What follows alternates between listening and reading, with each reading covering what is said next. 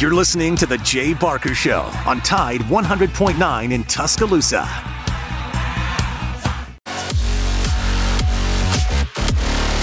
Presented by Haley Sansing, Union Home Mortgage. Welcome to the show on this chilly Monday, and I think tomorrow it's going to get even colder. However, it's going to warm up towards the weekend, perfect for the Birmingham Bowl. That's 11 o'clock on Saturday, and they won't have a new coach then, but apparently, you just heard it on the Fox News update, that Troy has a new football coach. Of course, John Sumrall left to go to Tulane. Gerard Parker, the Notre Dame offensive coordinator. So we'll have two former Fighting Irish coordinators in the state of Alabama. Tommy Rees, of course, being at Alabama, but I don't know much about this guy. In fact, I just heard his name for the first time. So we'll see how that works out. And please get your tickets now. Go to the Birmingham Bowl website and pick up your tickets. They start as low as $30. Okay, a rather long lead, but Lars, how are you? How was your weekend? Weekend was absolutely terrific. Let me paint this scene for you of my Saturday. The Bengals are playing the Vikings on the television. Got the fireplace going. Got the Christmas tree up.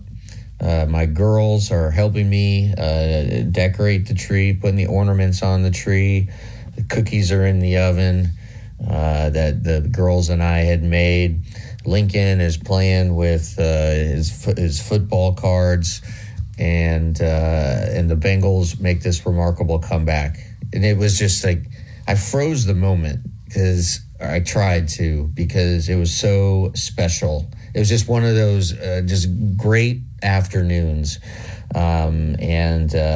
It's just, being able to spend that time with my kids, and my kids are huge Bengals fans because their dad is. And, Jake Browning, incredible. So the NFL, Matt, has been tracking QB starts since the 1950 season. Over that time, just one quarterback has 1,000 yards passing and completed over 75% of his passing in his first four starts.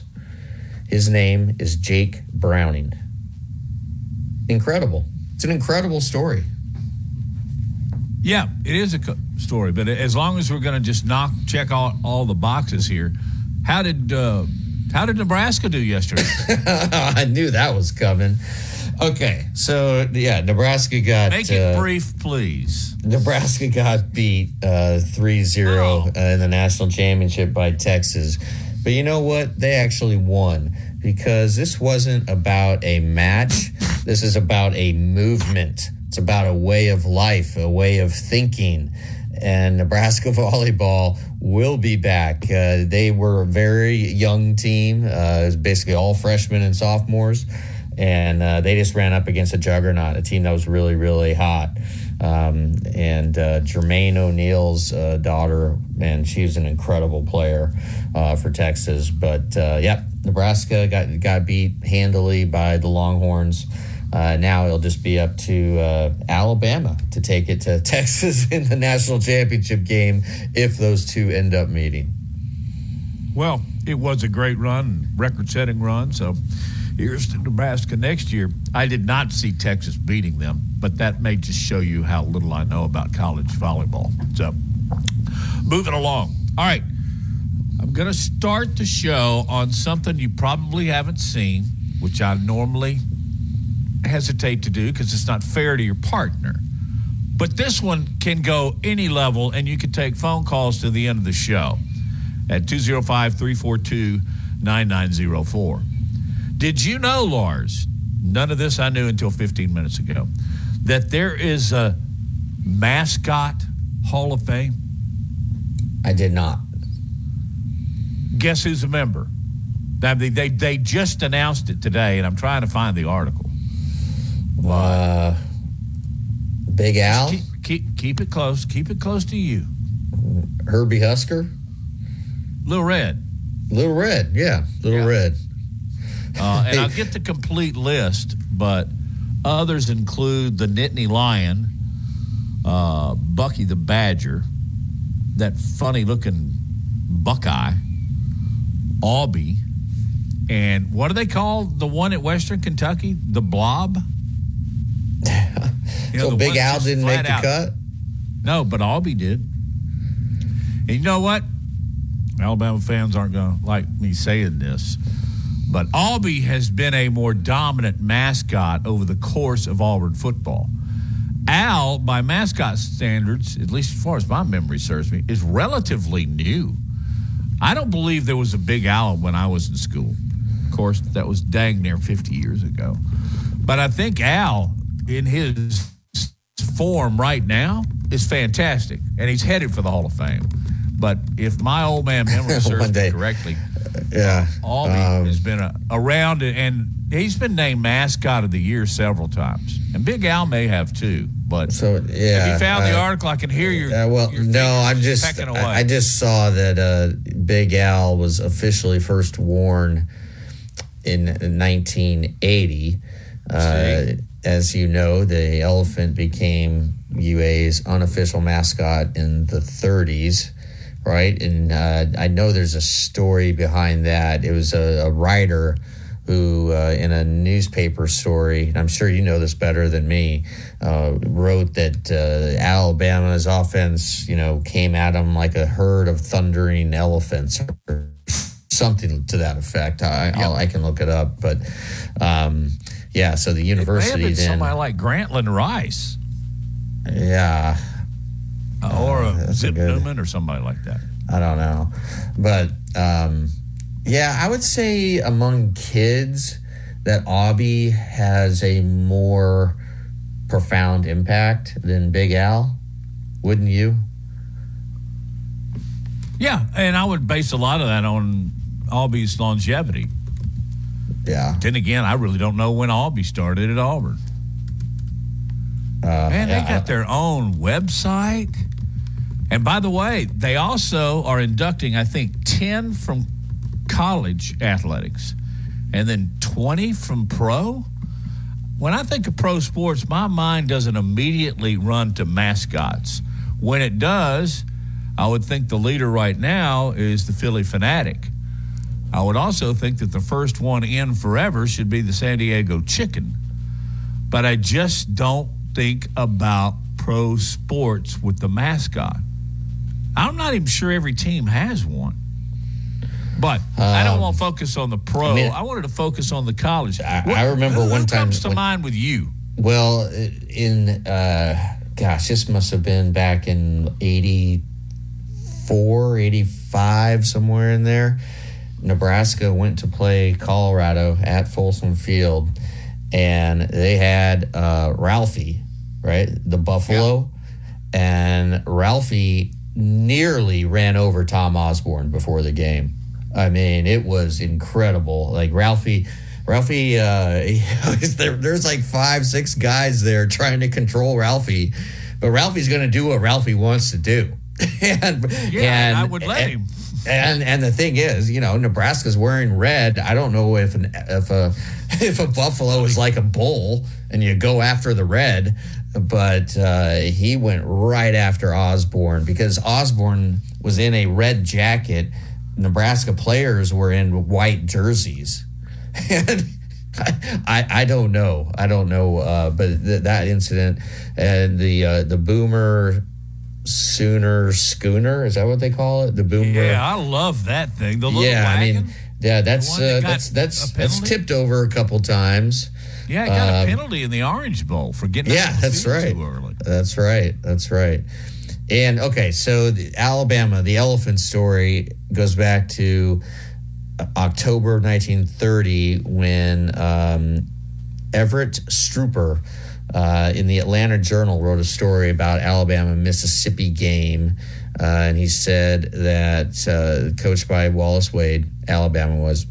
Yeah. Said, quote, that Alabama team of 1930 is a typical Wade machine. Powerful, big, tough, fast, aggressive, well-schooled in fundamentals, and the best blocking team for this early in the season that I have ever seen. When those big brutes hit you, I mean, you go down and stay down, often for an additional 2 minutes. And then he goes on and on and on.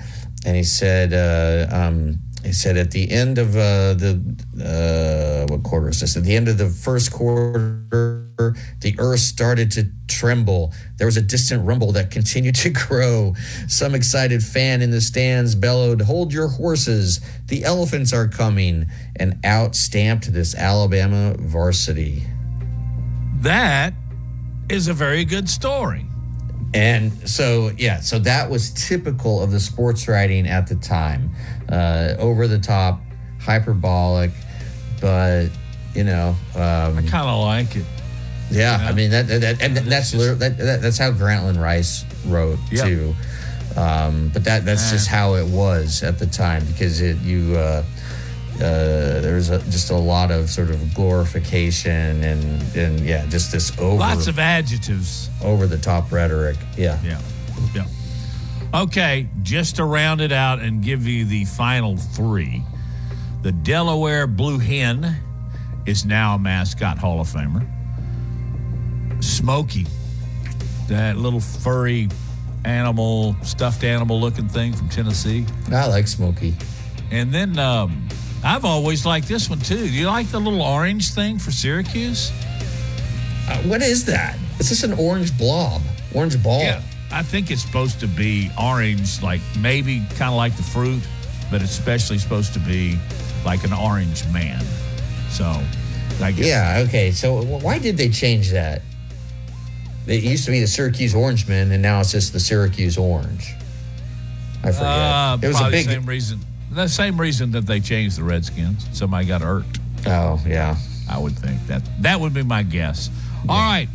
Let's find out what's going on in the world of Steve Irvine with MagicCityImpact.com. We'll talk some about UAB, but certainly we will talk a lot about all sports as Steve Irvine joins us on Big Noon Sports.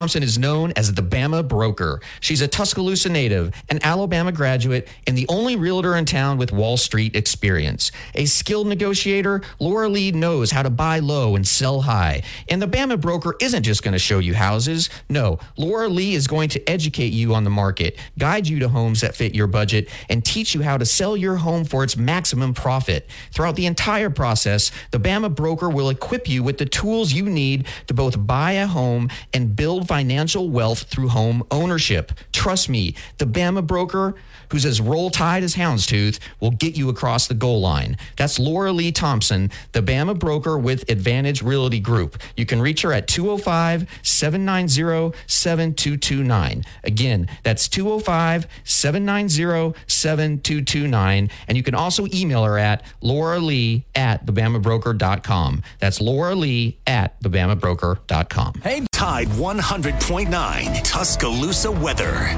A breezy afternoon with a good supply of sunshine. The high today 55. Turning colder tonight. Clear with the low at 26. And for tomorrow and Wednesday, the sky's sunny both days. The high tomorrow 48. For Wednesday, the high 54.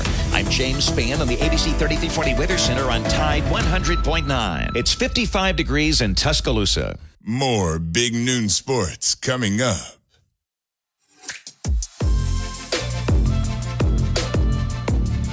Big Noon Sports, brought to you by Laura Lee Thompson, the Bama Broker, Advantage Realty Group. Joining us here on Big Noon Sports is a head coach of the 1-0 bowl game participant, Jacksonville State Gamecocks. That's Rich Rodriguez. Rich, it's Matt Coulter. And, of course, you know Lars from, I guess, many, many years back. I imagine your weekend was pretty good. Yes, it was.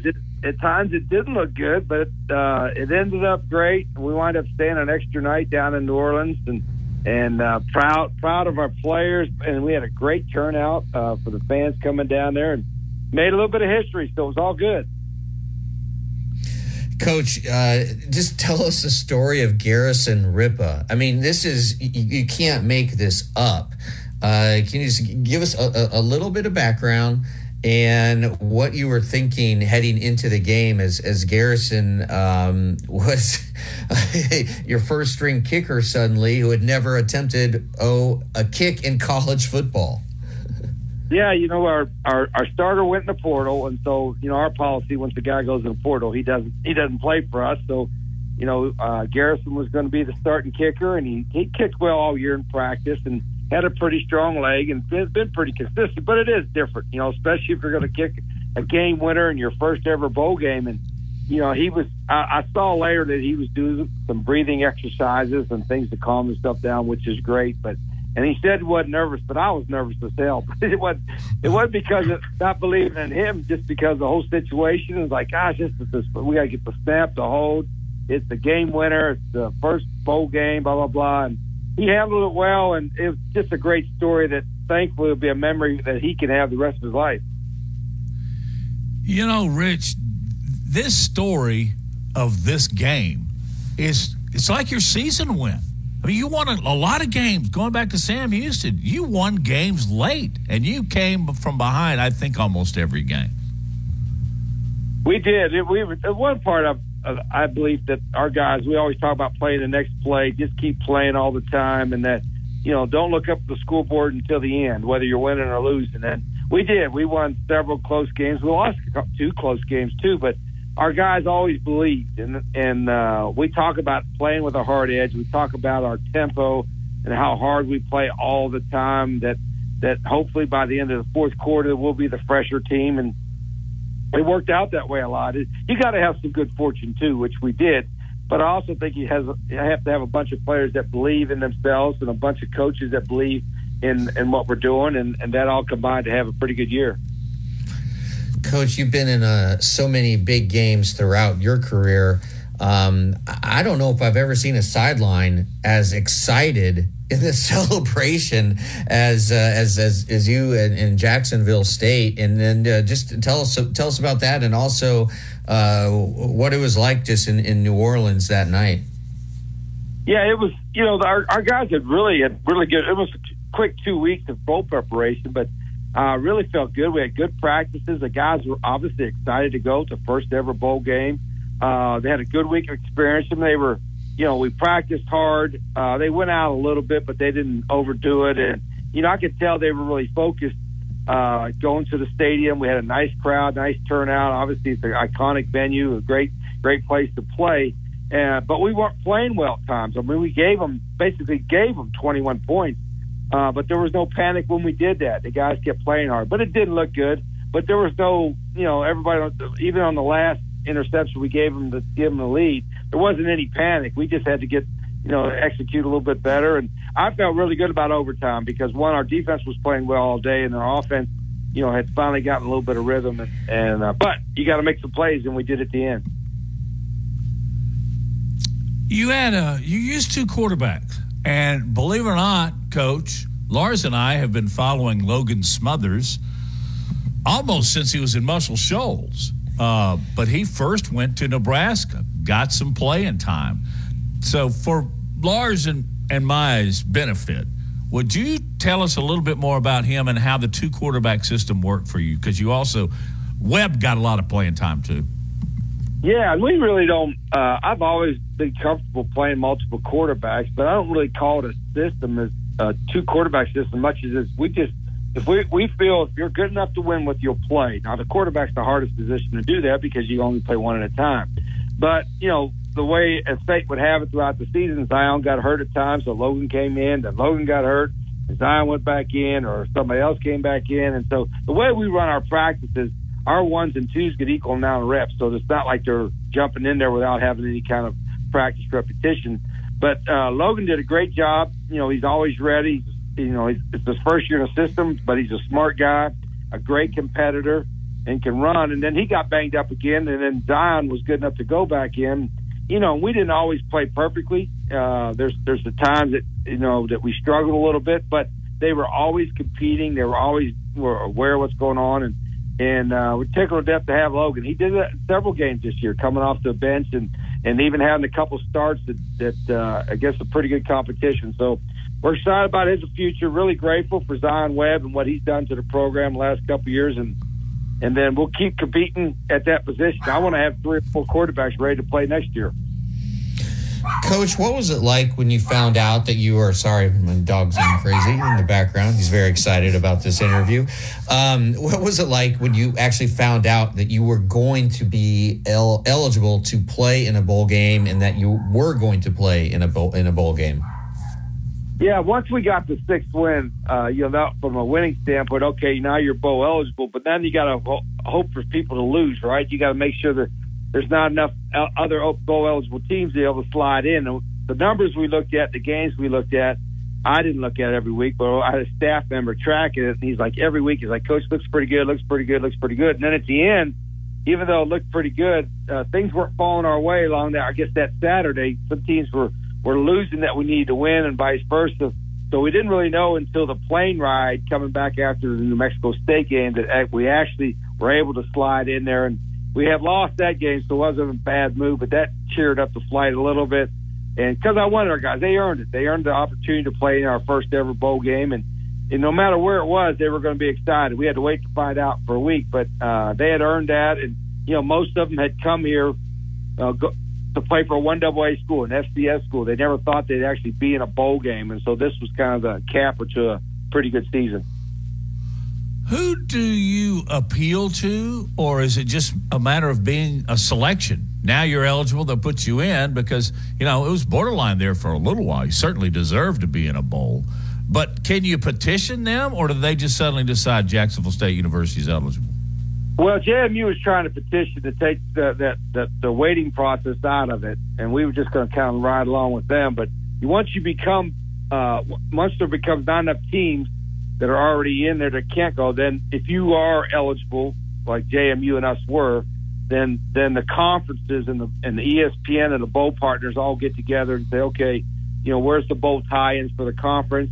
Here's the teams that the conference has that are bowl eligible. So now we became part of that Conference USA bowl eligible pool. And, this was one of the preferred bowls for us because I've always thought that if you weren't going to be in a January 1 bowl game, the earlier ones are great because the kids can play in a game and then be home for Christmas. And we got the earliest date you could have against a good opponent in a great venue, and it just worked out perfectly. Coach, can you tell us what the process is like with the transfer portal? A player like Robbie Ashford at Auburn. I'm not saying you have any interest in him or anything. I'm just using Robbie's name as an example. Once a player is in the portal, can you reach out to that player, or does that player have to reach out to you? No, once he goes to the portal, it's like open recruiting. And yeah, I know I've known Robbie from recruiting him before, and there's a lot of really good players that go in. It's kind of crazy. Some guys go in just to try to get a better opportunity to play. Some go in because they want to move up a level, and some will go in because they think it's a better system fit for them. There's all kinds of reasons, and I think our coaches are going to say, "Geez, it's nuts and it's crazy," and it is. But as I told my coaches, the goalposts have moved. We got to move with it, and we're going to look at the portal every day. We get 2 or 3 updates every day. Who's in there? If it's somebody that has mutual interest and we think the right fit and all that, we're gonna recruit them, and hopefully they want to come here. What I was telling our staff, this is not a related thing. It was kind of neat after the games. We don't tell our guys what to text or tweet or whatever, but we had several of our guys tweet, especially some upper class and seniors, say, "Hey, Jack State's the place you want to go.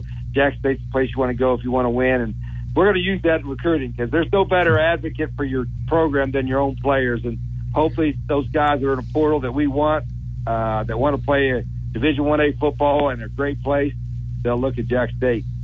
Do you, I'm just curious, would you email the player? Would you actually call the player, call the player's parents? How does that work? Everything and anything. Yeah, we're going to get his phone number. We're going to text him. We're going to try to email him. We're trying to call their coaches.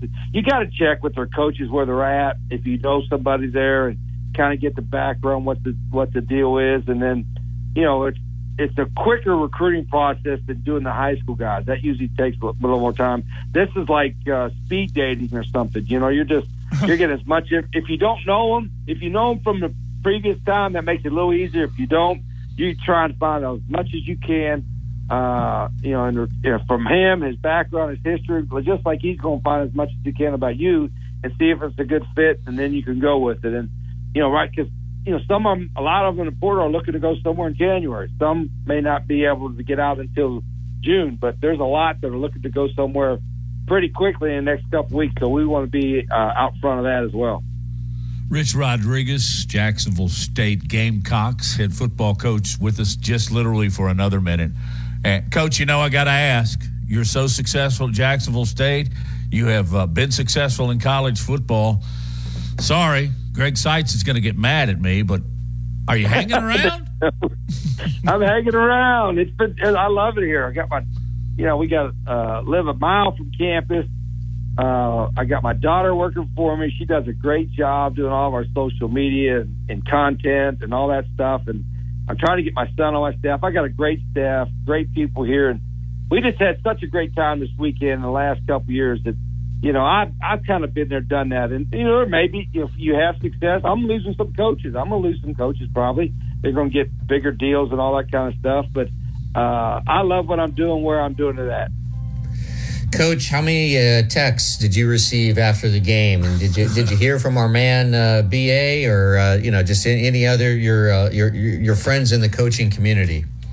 I haven't heard from BA yet. I'm heading out to Arizona, so maybe I'll see him if he's still out there. He's got his place out there. But I think I had 146 or something. So I just got caught up getting those text messages returned. But I'm just so thankful and blessed to be able to be around such a great group of men and women in our program and a coaching staff that we have. And we had a great time afterwards. I was with my guy Riley Green, who's a good friend of ours and a great supporter of our program, and other guys Saturday night after the game, and we just had a blast. Well, thank you so much. Thank you so much for doing this on short notice, Rich. Really appreciate it. Riley Green is a true treasure to Jacksonville State University. Let's just toss that out there right now. Go buy his CD. He's the best. They still do that. Absolutely best. Good man. Congratulations, Coach. We'll do this again sometime in 2024, okay?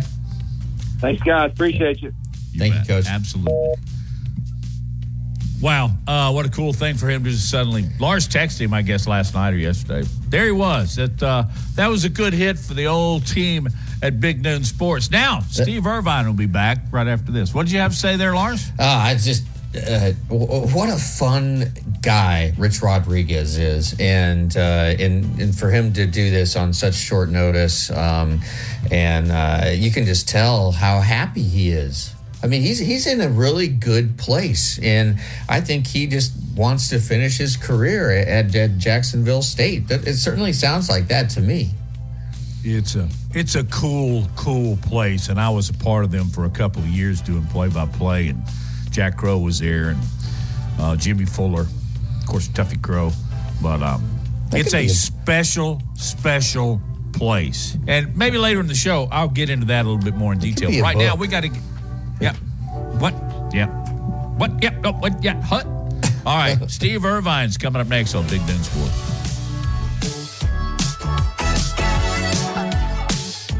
Belt champion Troy meets Duke in the 76 Birmingham Bowl on December 23rd at Protective Stadium.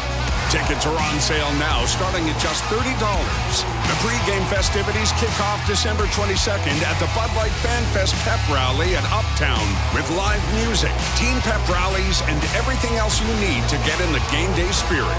This season, fill your holidays with good cheer. Get tickets and more information at birminghambowl.com. This is the Big Noon Sports Network. And Steve Irvine is our guest from Magic City Impact, and they do a lot of work concerning NIL, collectives, that kind of thing, online. And Steve produces many of the articles there, so you can dial it in and read pretty much all things UAB. Steve, how are you? I'm doing good. How you guys doing today? Fantastic. A little chilly, but love the sun. We didn't get much of that over the weekend. Steve, I'm going to start off with and I'm going to try and crossover dribble you here, okay? Huh? I'm going to start you off with something you didn't expect. There is first of all, did you know there was a mascot Hall of Fame? No, did not. Okay. Neither did us. Neither did we either. But when you think mascot, what are the first 4 or 5 in college football, basketball? What are the first 4 or 5 that come to mind? Mascots. You talking about, do they got to be dressed up or can they be live? I mean, I think of the Buffalo at Colorado. We're taking all comers here. Okay. Hey, that's what I mentioned Ralphie. Yep. Yeah, I think of the Leprechaun at Notre Dame. Easy. I think of Chief Osceola or whatever it is that rides the horse out at Florida State. Yep. I guess being where we are, I think of Big Al and Avi. Just because that's just sort of, to me, being here, that's sort of a natural thing you think of. Of course, I've got to say Blaze, but he's funny. He's pretty good. He can do it. Yeah, actually, yeah. He's actually pretty good. I think of the big red blob at Western Kentucky. It was inducted. It's going in. Okay, I like it. I don't know what it is, but I like it. I don't know. Let's see. Anything else? What else should I think of? Those are ones that I just think off the top of my head. I'm sure I'm missing one. I'm sure there's one that I'm going to go, okay.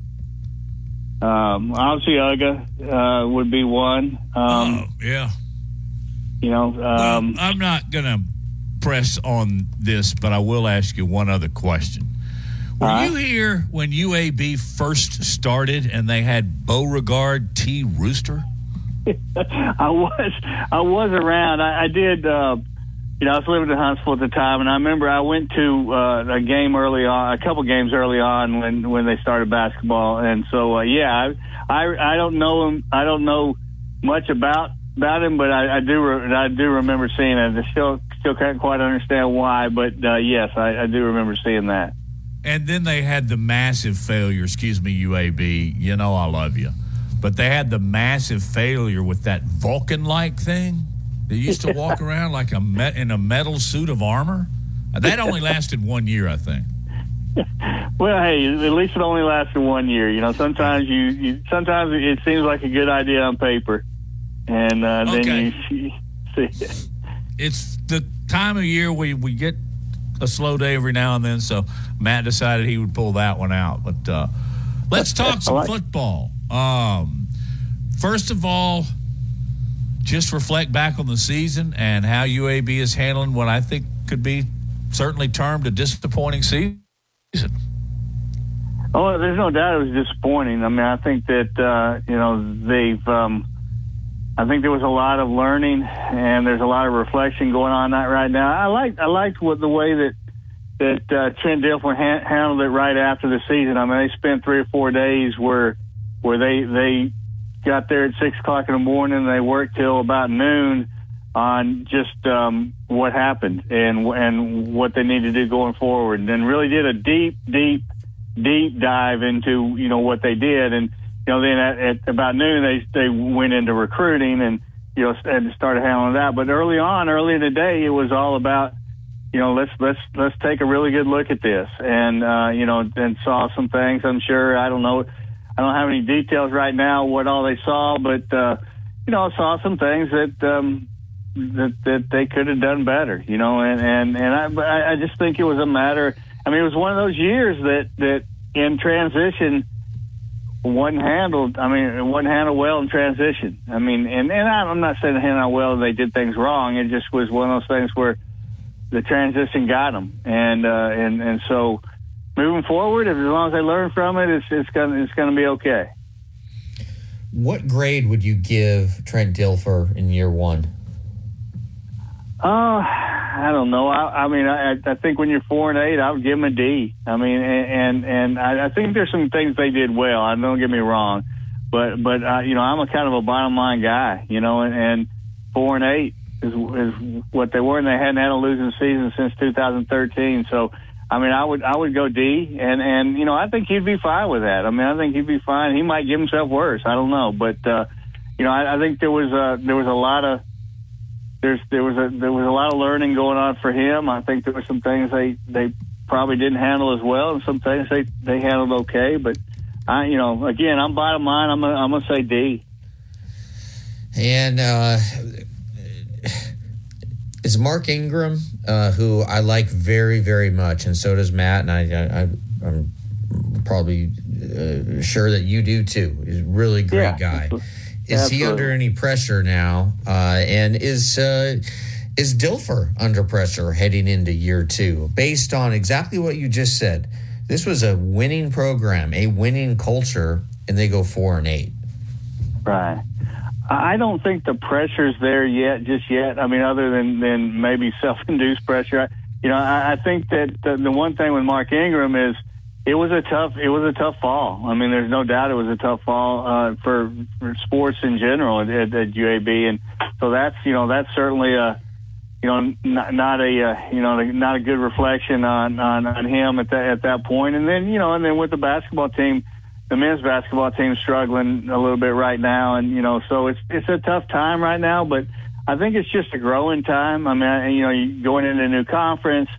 Just a lot of things are going on right now with that, and so I don't think there's any pressure on either of them other than what they put on themselves. I think that when you look at Trent Dilfer, I mean, I think you've got to come in and say, okay, well, if he struggles early, then that's just part of it, and you just got to give him time to get better. So pressure right now on him, I don't think there's anything on them right now.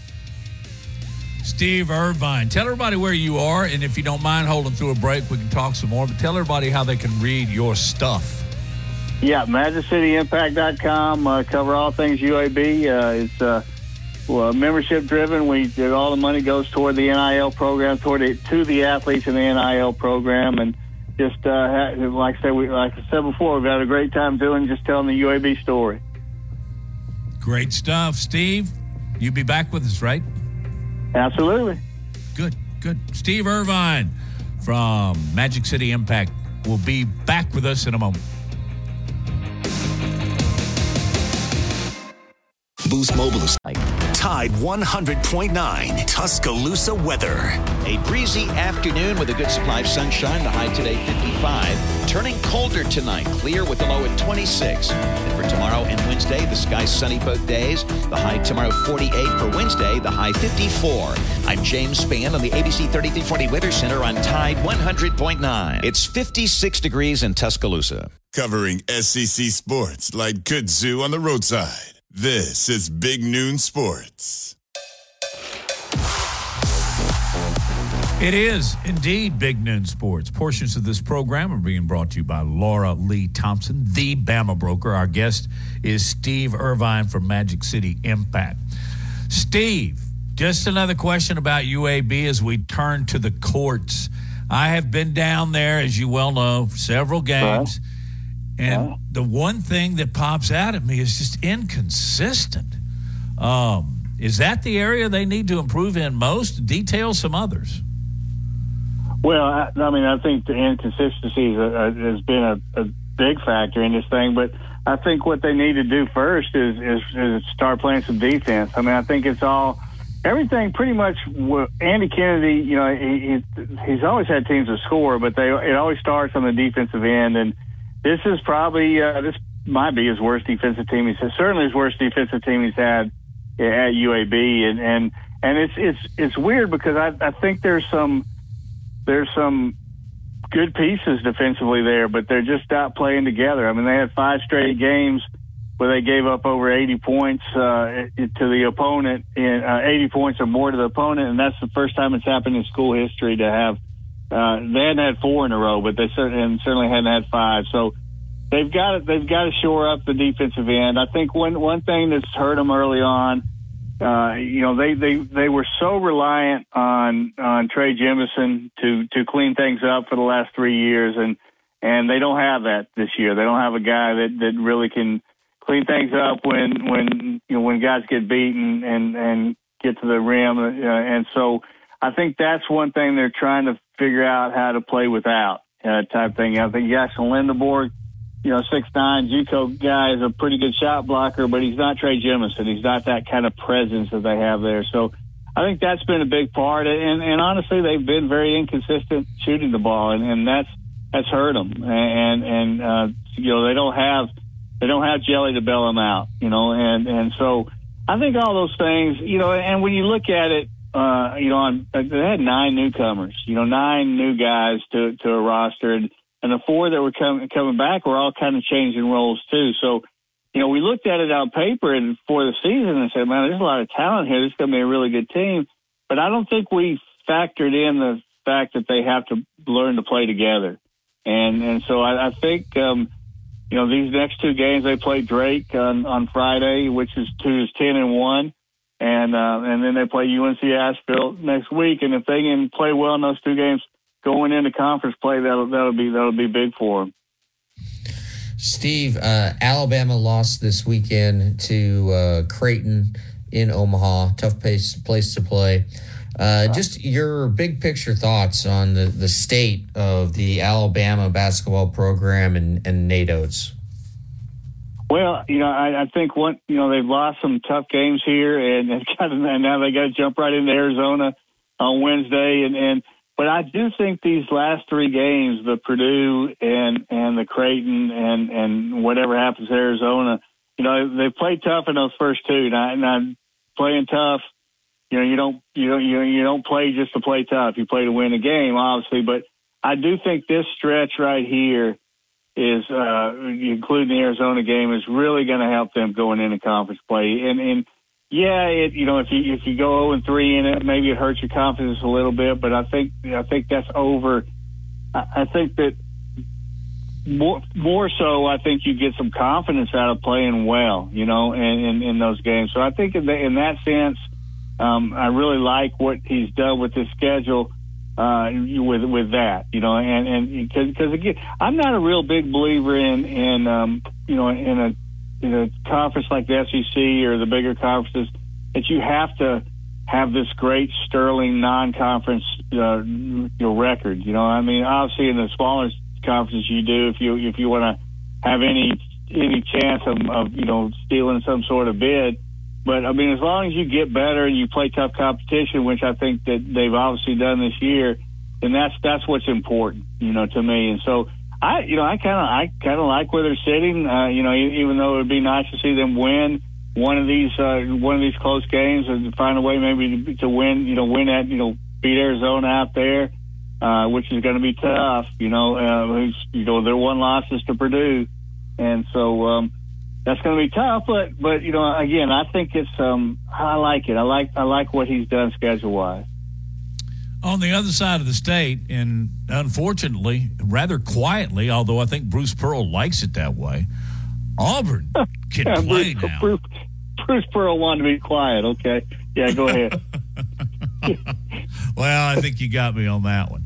But they just destroyed USC. I listened to the game. By the way, Sonny Smith, former coach, and now color analyst, is going to join us in about 20 minutes. So that's always entertaining.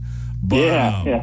Man, speaking of quiet, Auburn's got some shooters and they play. And I hate to say this about Bruce, but, man, he's coaching them up during games, which I don't think has been his mantra in the past. Yeah, no, I like where they are. I like the fact that they can build around the big guy, and that helps. And then they have some shooters around them, and with Aiden Holloway too, and such a great young player, and you're right. It has been kind of a quiet. They've kind of quietly got to where they are, even though again it's hard to stay quiet with Bruce Pearl, but they have, and I same thing. I like the way they're playing. I didn't get a chance to see the USC game the other day. I hate it, but I had some things I was doing, so I plan on trying to go back and watch it and just to see. But just what I read about it and just what looking at the box score and stuff, that was an impressive effort. Against not a great team, but certainly a good team. And so I like where they're at going into conference. Steve, let's switch over to college football. Alabama about ready to start things up again in really amping up the preparation for Michigan in the Rose Bowl. You have any more thoughts on this game and how you think Alabama matches up with the Wolverines?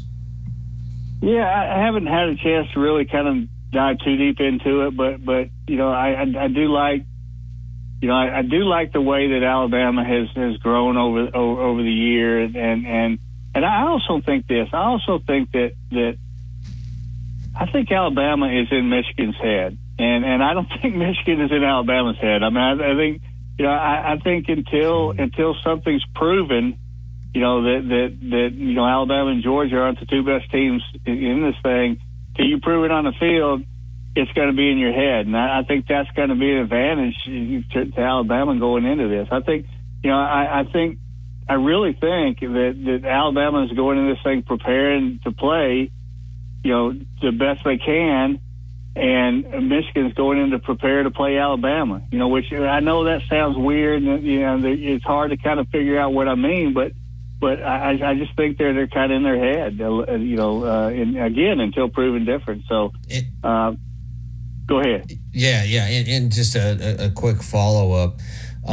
Bruce Feldman of The Athletic has this terrific article out now where he interviewed a bunch of Big Ten coaches and basically asked them, how can Michigan beat Alabama? And the general consensus was that J.J. McCarthy not only has to play the best game of the season, but probably his life for Michigan to beat Alabama. So, so the Big Ten coaches who know Michigan certainly are giving the edge to Alabama. But is McCarthy capable of playing the game of his life? No, that's a question we don't know until you get on the field, And that's kind of what I mean. Right? That's perfect to what I mean is Jalen Milroe doesn't have to play the best game of his life for Alabama to win this football game. He has to play well, and he has to be really good, but he doesn't have to play the best game of his life. I don't think anybody would say that. I think if you did the opposite and talked to SEC coaches, I don't think one of them would say, well, Milroe's got to play the game of his life. No, they'd say he's got to play well, but you have to play the game of his life. So I think that's a great article. That's a great point because that's kind of where we're at with it. Steve, thank you for your time. Final question. What's Santa bringing you for Christmas? Man, I hope he's some sleep and relaxation, man, and a quiet house. His house isn't really quiet right now, so hopefully he brings some peace and tranquility. How about that? Hey, I like it, and I agree on every single level. Thank you, Steve. God bless. I appreciate it. Christmas. Thank you, y'all. Thank you, Steve. All right. Let's take a break. Get to the top of the hour. As I just mentioned a minute ago, Sonny Smith will be joining us. And got several other topics to throw your way. It's kind of a lazy Monday in the sunshine. We're going to continue rolling along. If you'd like to, throw in a mascot or two if you want to call on the phone at 205-342-9904 as we break for intermission.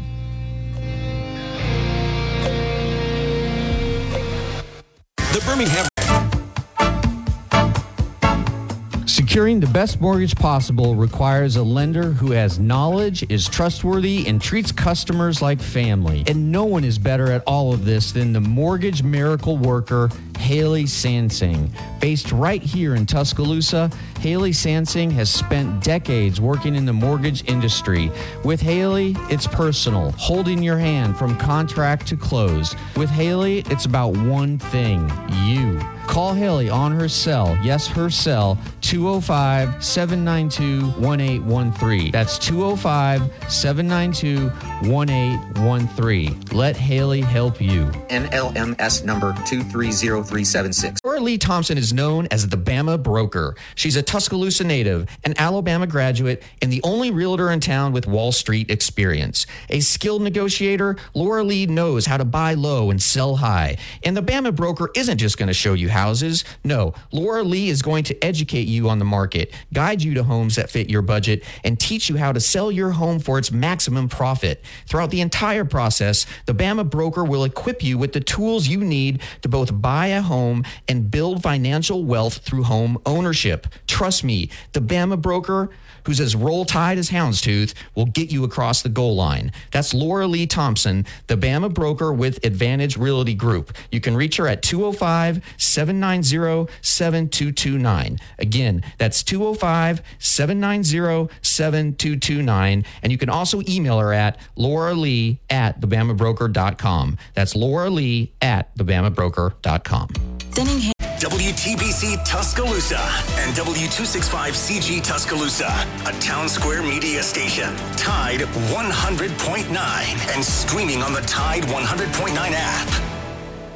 From the Fox Sports Studios in Los Angeles, here's Nick Cope. The NFL has suspended Steelers safety Damontae Casey for the rest of the season for repeated violations of unnecessary roughness, and that suspension would include any potential playoff games for Pittsburgh. The latest instance came on Saturday when Casey hit defenseless Colts receiver Michael Pittman and was ejected. Speaking of Pittsburgh, Coach Mike Tomlin says Mason Rudolph will start at quarterback on Saturday against the Bengals. So 2 days before Christmas, Rudolph will make his first start in 2 years. Falcons coach Arthur Smith said he has not decided whether Desmond Ridder or Taylor Heineke will start at QB against the Colts on Sunday. And ESPN reports Vikings quarterback Nick Mullins is expected to start again this Sunday when they take on the Lions. And in the NBA, The Athletic reports the Warriors' Draymond Green has started counseling and is expected to be suspended for at least the next 3 weeks. The best sports talk in Alabama. This is Big Noon Sports.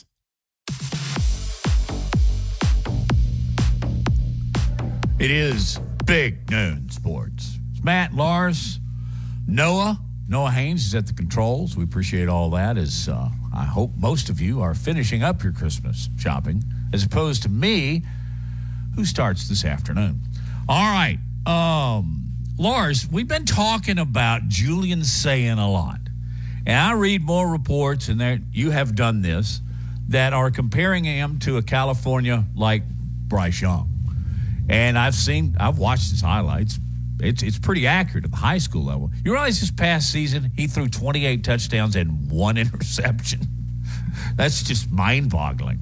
But he's on campus. He's in uniform. He's working out with the bowl team. Now, he can't play, but he's really not even signed. He doesn't sign till Wednesday, right? So He's out there working out with the Crimson Tide. Does he get a ring? How about that for a question? Well, I remember when Jalen Hurts was early enrollee, and he played a critical role because even though he just stepped foot on campus, he basically was on scout team, and he played the role of Deshaun Watson. And this is when Alabama ended up beating Clemson. Did Jalen get a ring for that year? Probably not. I don't know. But I'm sure that they are going to have Julian Sayin, involved, just because, one, he's so talented, and two, you want to integrate him into the program as quickly as possible and make him feel like, he's a valued member, because we're talking about a kid who, at least I believe, will end up being the starter at Alabama in 2 years. Will he kind of reprise what Jalen Hurts did? And will he play the role of J.J. McCarthy, right, for as Alabama prepares for Michigan? I wouldn't be surprised, but I do think that there will be a role of significance for him basically from day one. Your thoughts? Yes, I think he will. No, I asked the question of you. I don't think they get rings. But they're there. They were working out yesterday. And Sayin's not the only one. Some other highly touted recruits. Sayin's quarterback, Zabian Brown. He is he's a DB corner. Good coverage in man-to-man and zone. He is from California. Caleb Odom, this guy I know about. He's from Carrollton, Georgia. Big-time tight end. Everybody wanted him. Jeremiah Beeman, defensive lineman. He's from the state of Alabama. They say he is a similar prospect to Chris Braswell. Okay? Man, is that high cotton. Casey Poe, offensive guard. He is said to be the number one interior offensive lineman in Texas. Well, that's pretty good. And also, Dre Kirkpatrick just doesn't seem like the son of an Alabama player, a national championship, could be already enrolled in play. I swear He's the a math. big-time player. I swear the math doesn't add up on that one. It's just like Dre Kirkpatrick. I covered him. You know, we all did just like 5 minutes ago, and suddenly his son is at Alabama, and he's the one that Nick was showing the his Ferrari off to. I think he's the one that took the video too. Yeah, you know, I really like Dre. He you know, went on to play for the Bengals, first round draft pick. Had a decent NFL career. I mean, played well enough to earn a second huge contract after being drafted in the first round. My friends and I would always kind of joke when if Dre for the Bengals, he would get beat by like 5 yards, and you know, the quarterback hits the receiver in stride, but then the receiver drops the ball, and Dre is just like waving his arms, incomplete, you know, just like celebrating as if he had just won the Super Bowl, like he was in glove coverage. When in fact he just got toasted. It was. We got a kick out of that. That's a Kip Reuter special. It's an inside joke between Matt and I, but shout out to Kip. But it's great to have his son on campus, and you know, I think he'll play a role next year, and it's such a huge benefit to get on campus early. And it's not just the football side of it. It is acclimating to the adjustment of college and being away from home for the first time. You're making all the decisions for yourself the first time. You get used to the Alabama schedule. You get used to the Alabama expectations. You know, you just there's just that adjustment period, and it's a profound one when you leave home, especially someone for like Julian saying, you know, coming from California to the deep South, man, just getting used to the cultural differences, and just it's a different way of life down here than it is in Cali and in other parts of the country, of course. But so I almost think off the field is more important than on the field, because once then you roll into summer workouts, you've kind of gotten that adjustment period out of the way. I mean, I remember going to college and, you know, leaving Lincoln, Nebraska, and going to this tiny town in Minnesota.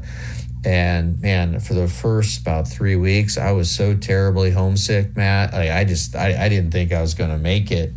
And then just suddenly it goes away. It's like poof.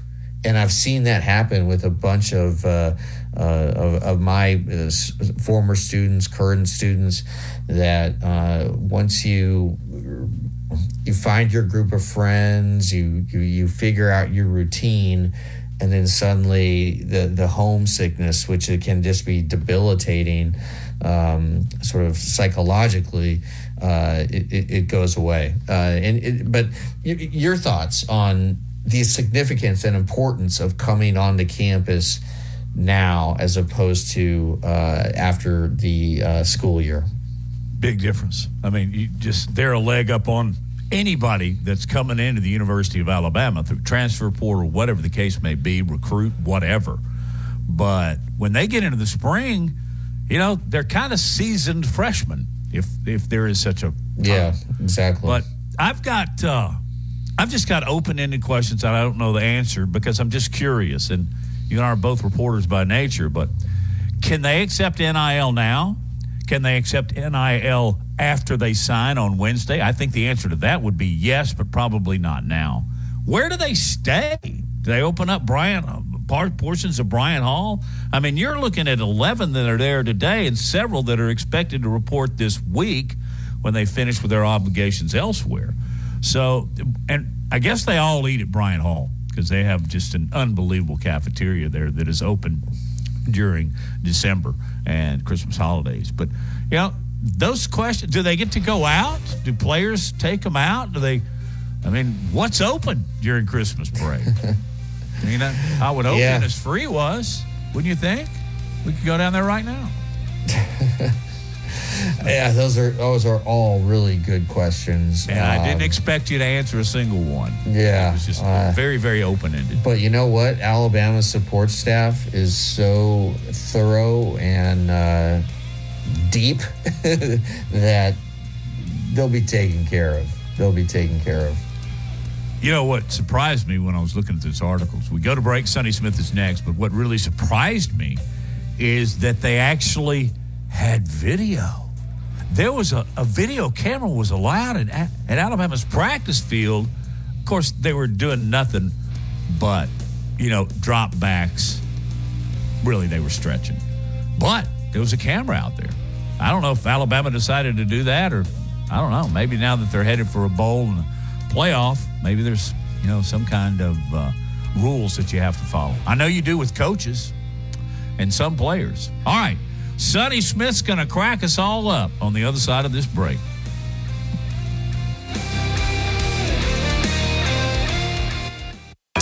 Sunbelt champion Troy meets Duke in the 76 Birmingham Bowl on December 23rd at Protective Stadium.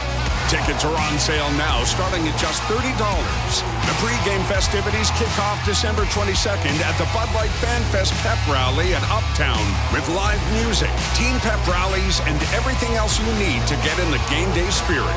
This season, fill your holidays with good cheer. Get tickets and more information at birminghambowl.com.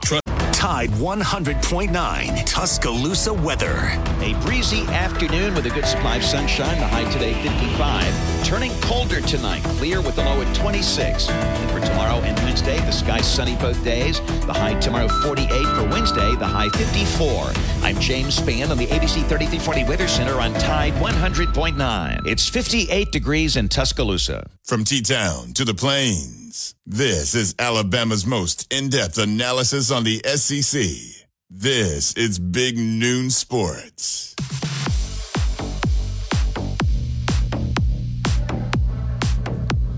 So, as I mentioned earlier in the show, I went down to see my buddy who lives down in Panama City, and I left and started on my drive from Panama City to Birmingham, Alabama, and lo and behold, just popped over there. It's Auburn, USC, and there's Sonny.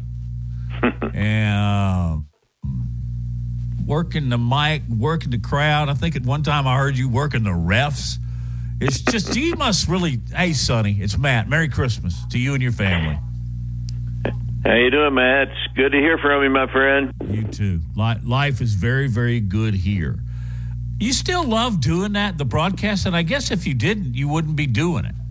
Yeah, I think you answered it right there. I think I would be staying home and watching games on television, and I like to go and be involved and be around the team, getting to know them, letting them get to know me.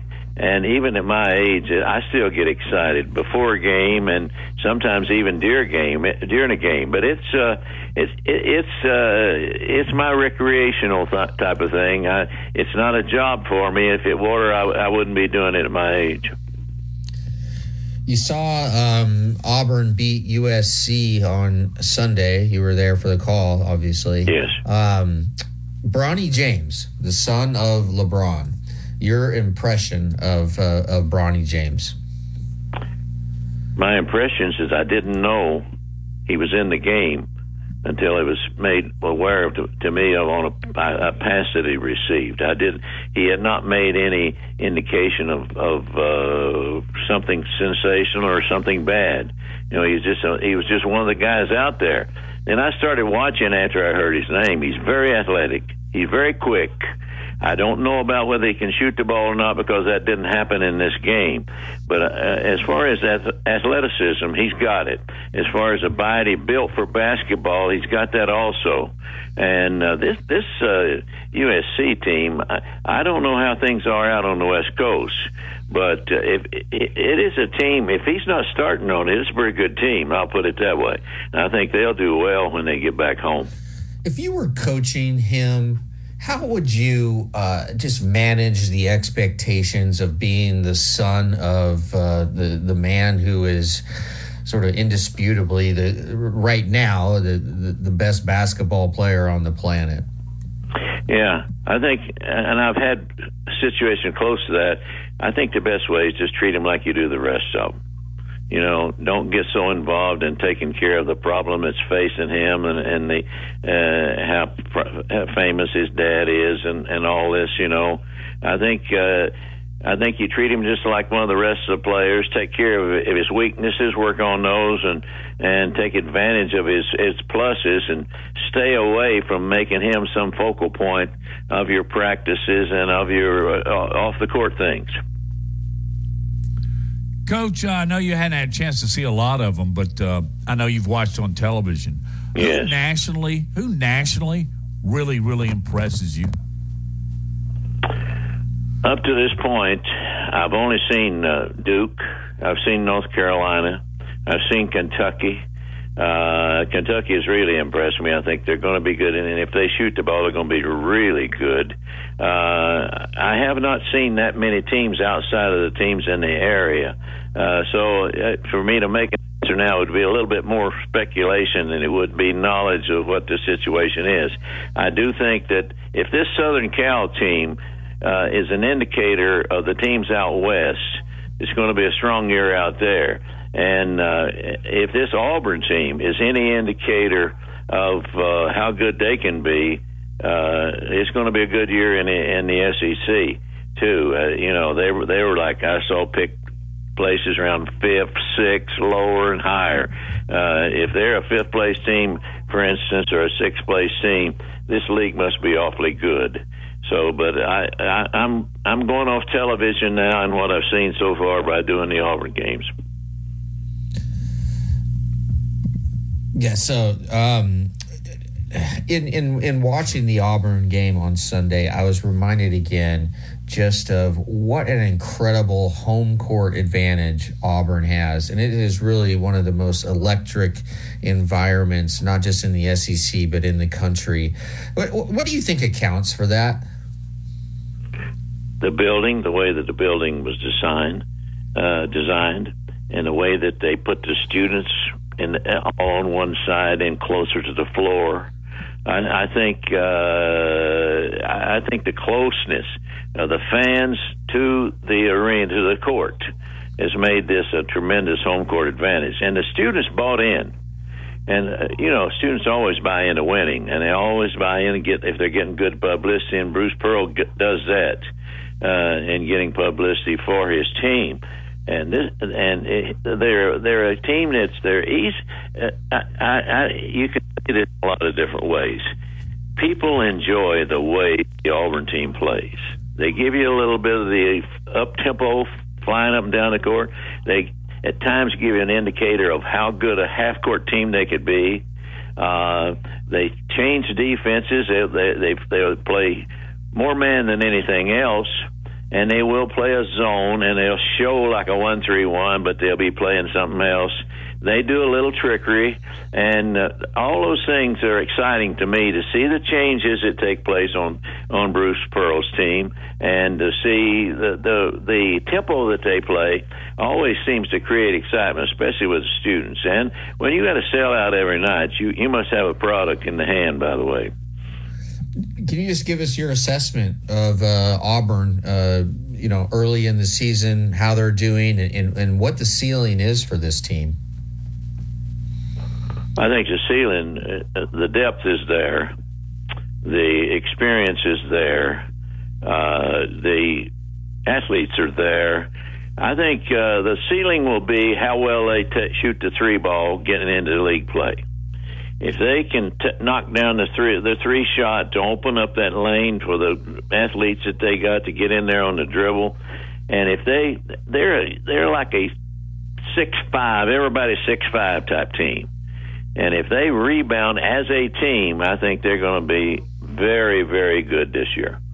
And a lot of that could say, are they going to shoot the ball that well? We'll have to see, because the defense we played against last night was a good defense. But we're going to see good ones all down the line when we get to league play. I heard you talking about this when I was listening to the broadcast. Big guy inside, Caldwell.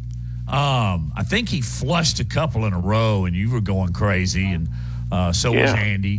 But it was a big thing. But you made the point that if he can really get an inside offensive presence, then Auburn really does have a chance to do something special. Matt, in my estimation, you hit it right on the head on what they have to do to be in the national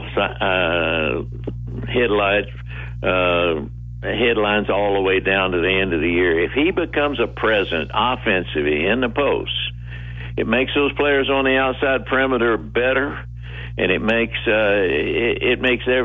other people posting up better because he can run to the rebound away from them, and just becoming an offensive presence. He's already a defensive presence, and if you watch him run the floor, he runs it faster even than the smaller guys.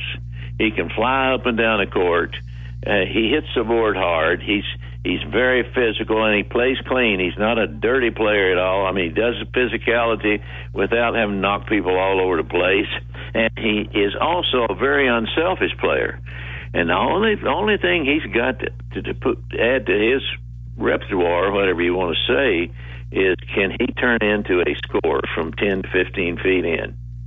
And if he does that, and now you say, well, maybe there aren't. Oh, in the Auburn offense, the ball is distributed very well. The ball only stops when K.D. Johnson gets it. If you think about that, now it'll stop for him because his way of playing basketball is I got to look my man off and then dribble drive him. And the ball stays on his side. Otherwise, Auburn's got great ball movement. They move it well with the pass. They move it well with the dribble. They go inside out. And if they get a face-up basket score, let's say we're talking, who could that be? If they get that, so they already got high post players that can play, and I think that's the one thing that's going to make it a much better team. Hey, did you get a chance to hang out and talk to Charles Barkley? Well, every time he comes, we only talk for 5 minutes. I went after the game back to the back and talked to him, and a lot of times he comes by the table to talk to us, but the students are so active in engaging him quick as he does that. He kind of waits for us to come back. But he was there last night, and Chris Morris was there last night, and they attracted a lot of attention, I can tell you that. Man, Chris Morris. I mean, almost Dominique-like, wasn't he? Oh, we're playing. We're playing somebody in the Big Ten. I mean, a really good basketball team. He comes over. He gets down towards the last shot.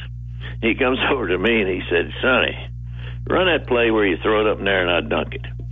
And I said, "Chris, what's the name of that play?" He said, "Oh, I don't know all the plays," but he just keep kidding around, And it was 5 up. What we would do, we'd run him up towards the top of the foul line, and then back screen for him with a little guy, and run him to the goal. And we're down to the last shot. I wish I could tell you the team. It was one of the Big Ten teams, actually. And he says to me, "Run that play, Sonny, where you throw it up there and I dunk it." And we went back out there, and Johnny Lynn, a little guy we had from up in Tennessee, played in the point, back-picked him. He went to the goal, and he tore the rim down. He looked over at me and winked. And, I mean, that was kind of the Chris Morris that I had. And once guys started leaving us, going pro, leaving early, or graduating, he became the main player, the main focus on the team. And he handled that extremely well. I used to say he goes playing behind a Barkley, behind a person, but he took over the part of being the number one guy, and he handled it extremely well. Pressure didn't seem to bother him, so I knew he would be a good pro. Yeah, he was, man. That's back in the days when I was living in your backyard, and I was down there all the time and watching him play. It was spectacular. Hey, Sonny, tell everybody who's listening to Big Noon Sports what you did right before you came on the air with us. Well, what I did right before was fix lunch for my wife, who's been ill for a number of years, and Matt, I've had to learn how to cook. So what I was doing was fixing lunch for my wife. I don't know that's something I used to never do, but I did it today. Will you give Jan a hug for me? I love her. But I really wanted to let everybody know that you're still playing tennis. Yeah, I got to go play now. I know they're all waiting on me. They're all out there hoping I don't come. Because if one of them's my partner, he's sick already. Sonny, thanks. Go play tennis. My pleasure. Call me anytime, Matt. You know that. All right. Appreciate it, Coach. Thank you, guys. All right. One of a kind. And, man, he takes care of Jan. Got to know both of them very, very well over the years, and I'm very, very, I'm blessed. Hey, when we get back, Lars has got to come up with something. All right, pressure's on. I got it. But by the way, Sonny and his wife, it sounds like a great love story. I don't know the details of it, but it's beautiful to see just what they have. Well, and it is genuine. You're listening to Big News Sports, presented by Haley Sansing, Union Home Mortgage.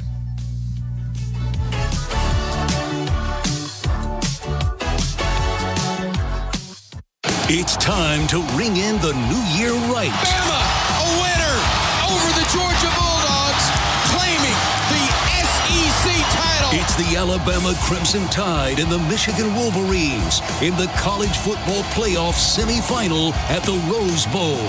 Our coverage starts at 1 on New Year's Day on your home for Alabama football. Brought to you by Birmingham Racecourse. BirminghamRacecourse.com. You can be a winner, too.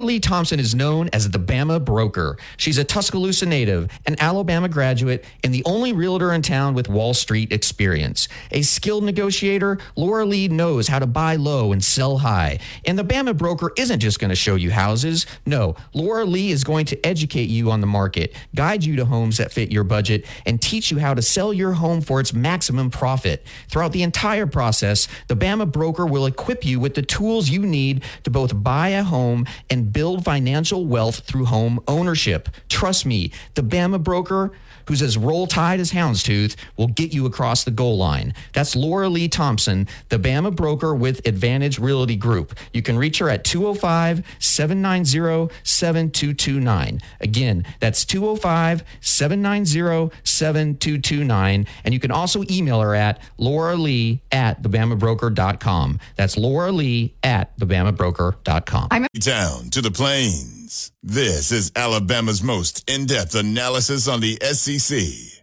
This is Big Noon Sports.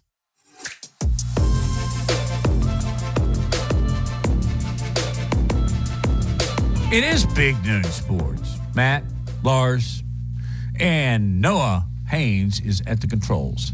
Lars, I'm going to turn it over to you, but I want to just insert this real quick because, I watched the NFL. Man, my Packers just starting to slump again. Very depressed about it. But you're a big Bengals guy. Folks know that. But yesterday, I sat down and watched Lamar Jackson for the Ravens. I mean, you want to talk about driving defensive coordinators crazy? And my perspective, literally, golly, he's fun to watch. I mean, he can do it, man. And I know I'm probably late to the party, but I just wanted to start out with that. Yeah, he's special. And you could make the argument that he is playing better now. And actually, it's kind of a different style of game than he was when he won the MVP award. He's got so many weapons surrounding him now, wide receivers. It hurt that they lost their excellent tight end, but I would say the Ravens are the class of the AFC right now, and it's probably not even close. So I wanted to dig deeper into this Bruce Feldman story. Bruce writes for The Athletic, and he has a piece that just came out in which he talked to Big Ten coaches about the Michigan-Alabama game and sort of what he found out. And so the number one theme is that all the coaches that Bruce talked to, he said that Michigan absolutely has not been the same team since the NCAA investigation became public about the sign stealing. Just they're different. And this is what one Big Ten coach said, quote, "It makes a huge difference to know when blitzes are coming, so when you pick it up, you can really attack it. After that investigation, they weren't always at the right place at the right time. The film doesn't lie." So, and Bruce to really elicit honest answers from these coaches, he granted them anonymity, which is something I often would do when I was writing stories like this. I remember I wrote a cover story for Sports Illustrated, which some people in the state didn't really care for. It was called How to Beat Alabama. And I talked to SEC coaches. And I did kind of the exact same thing Bruce did, about 8 years ago or so. And it was amazing. Once you grant them, they will sing like canaries. and so another point, J.J. McCarthy, he just hasn't been playing as well that as in the last sort of quarter of the season as he did at the beginning of the season. The Michigan quarterback. Michigan's offensive line, clearly they have been the best in the Big Ten the last 2 years, but look at what Indiana did to them. Indiana absolutely destroyed that offensive line, and Michigan, their right guard, Zach Zinner, really, really good player. He broke his leg in the Ohio State game, and that has caused Michigan now to switch guys around to different positions. That could be an issue. And several of the Big Ten coaches said that they think Alabama's front defensive line is going to give Michigan real problems. But looking at the Michigan running backs, their biggest star has been Blake Corum. And he's a solid running back. He's really good. But as one Big Ten coach said to Bruce Feldman, I don't think he has the speed, and this is a quote, I don't think he has the speed some SEC guys have, but I think he's gotten better. Michigan plays to his strengths. He can't take a 30-yard run and go 60. He's a one-cut guy, not a home run threat, but he's good in the red zone and good on check down screens. And the other thing about Michigan, their weakest position group on their entire team is their wide receivers.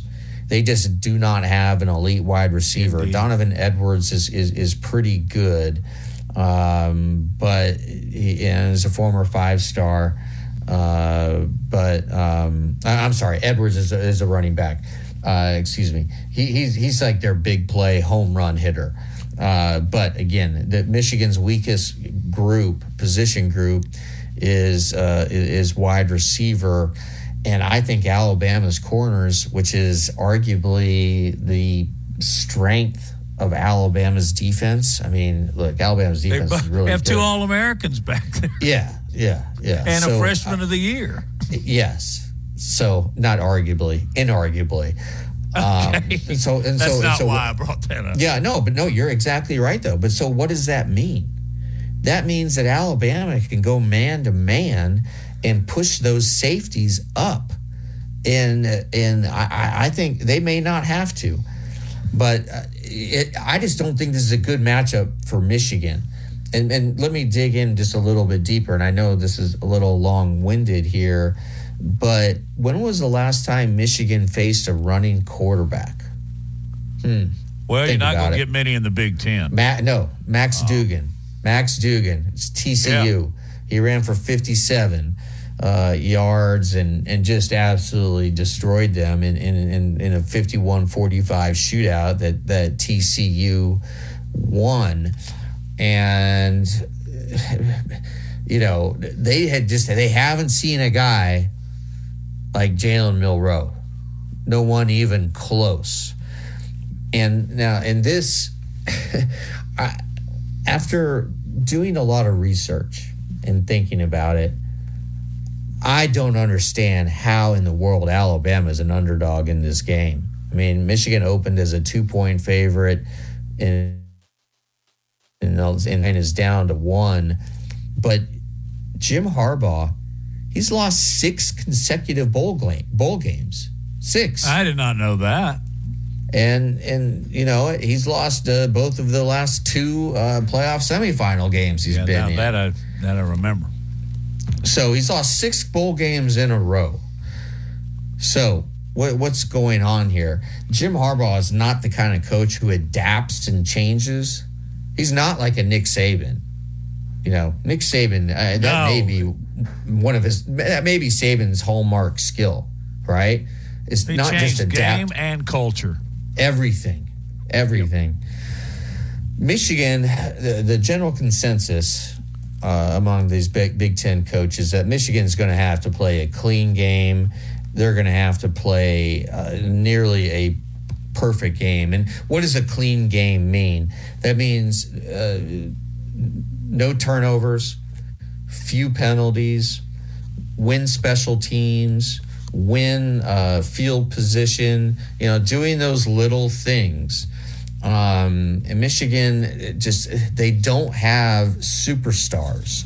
They don't have guys like Alabama has in the secondary, right? I mean, but they got a collection of really good college players. They have good chemistry. They think it's the world is against them. But they do not match up well against Alabama. And that's the bottom line. And again, this excellent story by Bruce Feldman of The Athletic. I encourage everyone to check it out. Boy, these Big Ten coaches, they don't give Michigan much more than a snowball's chance and to win this game. And I want to bring out another quote from this article. And I don't know this. I'm just reading the response and thinking that's got Ryan Day written all over it. I'll read you that, and then I'm going to tell you what Lars and I are going to be doing this weekend. You're listening to Big Noon Sports.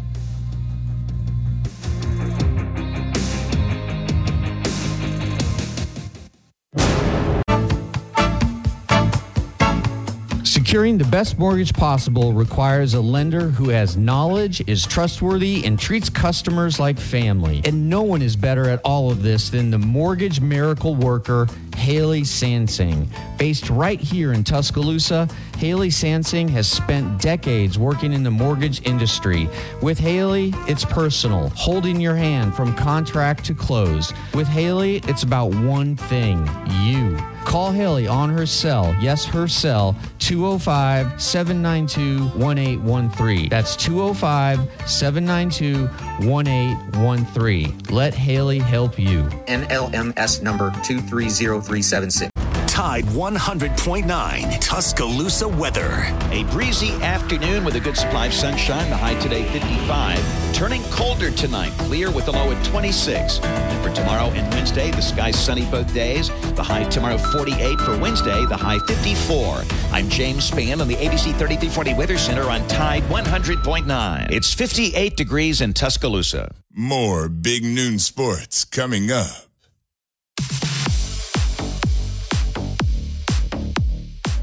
Tomorrow morning at 8:15, Barry Switzer is going to be on with Wimp on our affiliate there in Tuscaloosa, Tide 100.9. I don't know if you've ever heard these two get together and start talking. This is, what do you call it? Must watch, must listen to radio in the morning. Hey, next Saturday, I've made arrangements now, Lars. I have talked to the Birmingham Bowl, and we've got tickets. I got tickets for your young'uns. So I wonder if you're up to the challenge. It's supposed to be 60 and partly sunny, mostly sunny. So I think we need to go to the Birmingham Bowl. We need to put on our Papa, Grandpapa, and Papa shoes and head down there. Are you in? I'm in. Done. All right. I'm texting my kid's mom right now. Hey. Cool. Hey, you can get tickets online right now for as low as $30. So just go to, by the way, 76 is the sponsor this year. It's the 76 Birmingham Bowl. I don't know, that just sounds, that rolls well. But you can go to birminghambowl.com and get your tickets. Of course, it's Troy. I mean, that's great. You got the Trojans coming to Birmingham. So there'll be a lot of hometown fans. And then you've got Duke. So it's going to be a fantastic game, fantastic day weather-wise. And you got to get to it. And who knows, you might run into Lars, Matt, in about 1, 2, 3, and 6 kids. Many of them, you won't miss my kids because they are as blonde gets. Well, you know, I've got 2 towhead myself. Cole and Ella Grace are. That's right. Both very blonde. So they all. I mean, it's weird, but it looks like they could be related. Yeah, you're right. But rest assured, they are not. No, they are not. Hey, let's go to Digger. He's dialed in from the Bayou State, the Sportsman's Paradise, as I recall, it says on their license plate. Okay, he's calling from Louisiana. How you doing, Digger? All right, Matt. Hey, Lars, I want to talk to you. All right. About the Nebraska Cornhuskers. How did it feel getting plowed? Okay. Hey, like I said, it's not about the match. It's about the movement. It's about a way of life. It's a way of thinking, a way of approaching volleyball, and a way of supporting women's athletics, which Nebraska has done unlike any other team in the country. Hey, Digger. You know what Lars sounds like? He sounds like a fan of a team that just lost a national championship. Exactly. You can build a program with those gimmicky attendance records. I'll let you have that. But I need the trophy. Real quick, I wanted to let you know, I'm sorry, in Tampa, they don't have tractors. They have street sweepers. Sorry to hear you got swept. Let you go. Hey, Digger, don't be a stranger. What a fun call to wrap this show up on. Digger, did I offend you at some point in my life? I'm not sure. It all started with Arch Manning months ago, but that's okay. I still like you, buddy. Hey, I appreciate you, Digger. Thank you so much. Boy, when he exits, it's stage right and he's gone. All right. I don't know if this is Ryan Day, that was but impressive. It really, yes, Sorry. it was. And the tractor's the street sweeper. Yeah, it's tough to say. It's a well thought out line. It sounds like most of the dudes on Twitter who attack me nonstop. All right, here's the quote that I think came directly from Ryan Day. That's Matt thinking, I don't know this for certain in any stretch of the imagination. I think Alabama is way more talented, another Big Ten coach told Feldman. Michigan's offense is not dynamic enough at skill positions. Lars just said that, particularly wide receiver. Alabama's going to get heavy-handed with them. If Alabama can stop the run, Michigan has no chance. None. Yeah, I think he's right. This is why it's such a bad matchup for Michigan. Their weakest position group is going against Alabama's best position group, right? Wide receiver, DBs. So what does that allow Alabama to do? Push those safeties, push those linebackers up to the line of scrimmage to do what? Shut down the run. I don't see Michigan scoring a lot of points in this game. I really don't. J.J. McCarthy, again, some people have him as a first-round draft pick at quarterback. Others don't. He's just going to have to play out of his mind. And I think Michigan is going to have to get a lot of favorable bounces, favorable calls, and as mentioned earlier, limit the penalties. They're going to have to do everything they can, not necessarily to win the game, but not lose the game. And that's a hard mindset. And plus, Steve Irvine mentioned this earlier. It feels like Alabama's already in Michigan's head because we all saw the video when Michigan found out that, lo and behold, they are playing Alabama, not a Florida State team that can't score a touchdown to save their lives with a backup quarterback. So, good luck, Michigan. And again, it's utterly baffling to me why Michigan is a favorite. But there's got to be a reason, right? There has to be a reason that the odds makers have set the line where it is. I'm Have assuming. you checked it recently? I'm trying to pull it up I think now. I think it was 1.5. It was. I think it's 1 right now. I think by kickoff, Alabama will be probably a 3-point favorite. No kidding.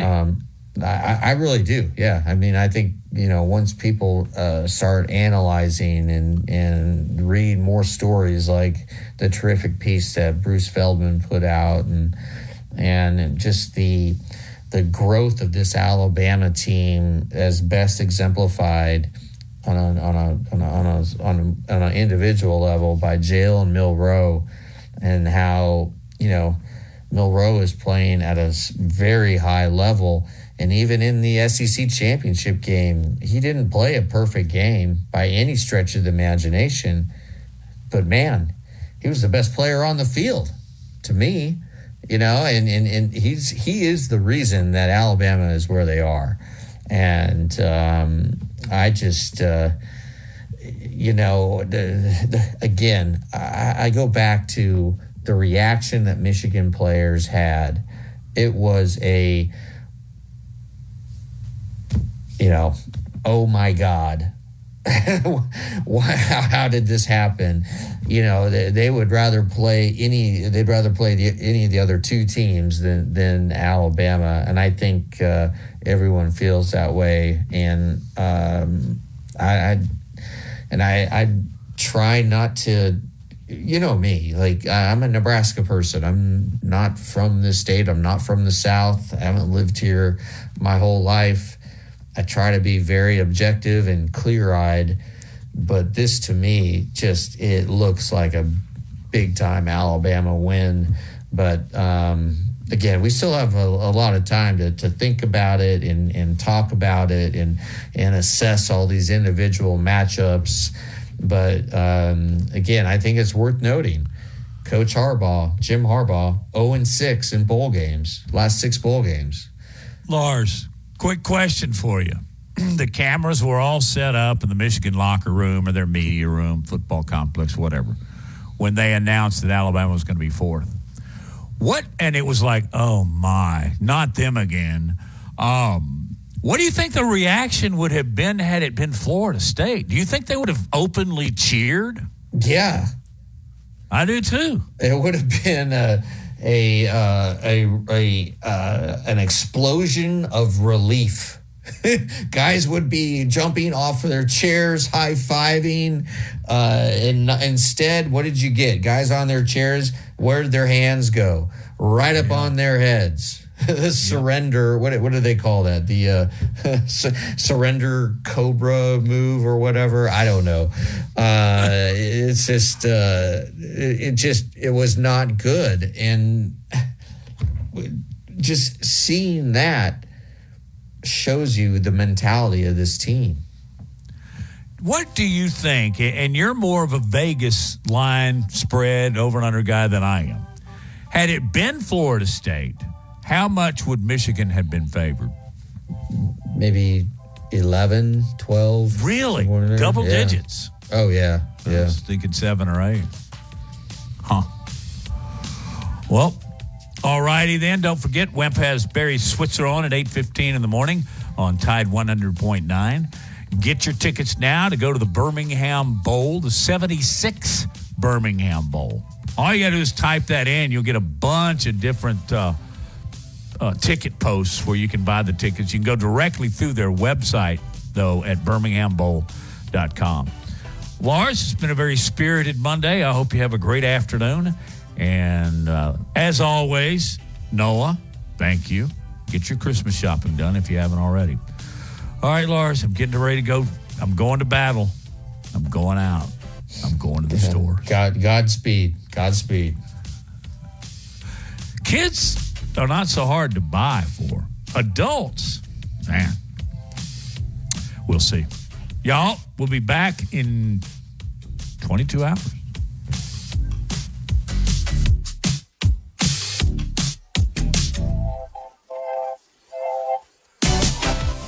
Planning a holiday party?